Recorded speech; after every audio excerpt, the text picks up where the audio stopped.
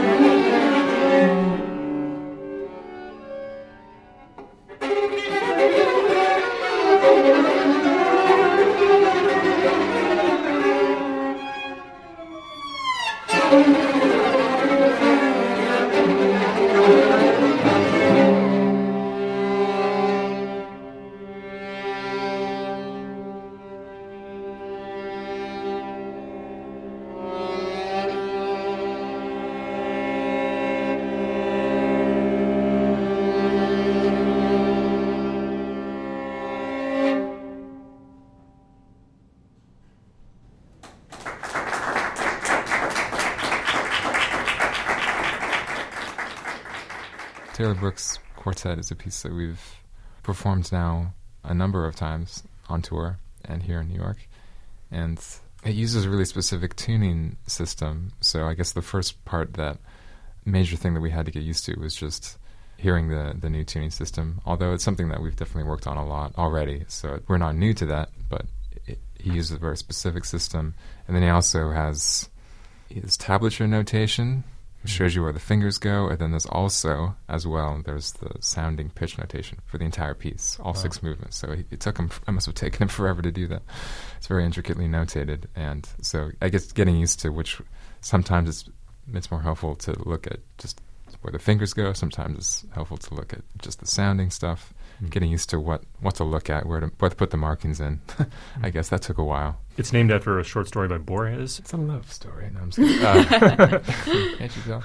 Very dark love story. Yeah, really dark. No, well, have you read this short story? I haven't read the story, but the impression I got from Taylor about what he was doing with the piece was not like trying to tell the story in a musical way, but giving impressions of the way that the story made him feel. So each movement is kind of written in a different musical language in a way. So it's all inspired by different types of music, like from around the world, but within the context of this string quartet sound that he's made. So each one is kind of looking at the story in a different way, I think, and all together is kind of just the impression that the story left on him.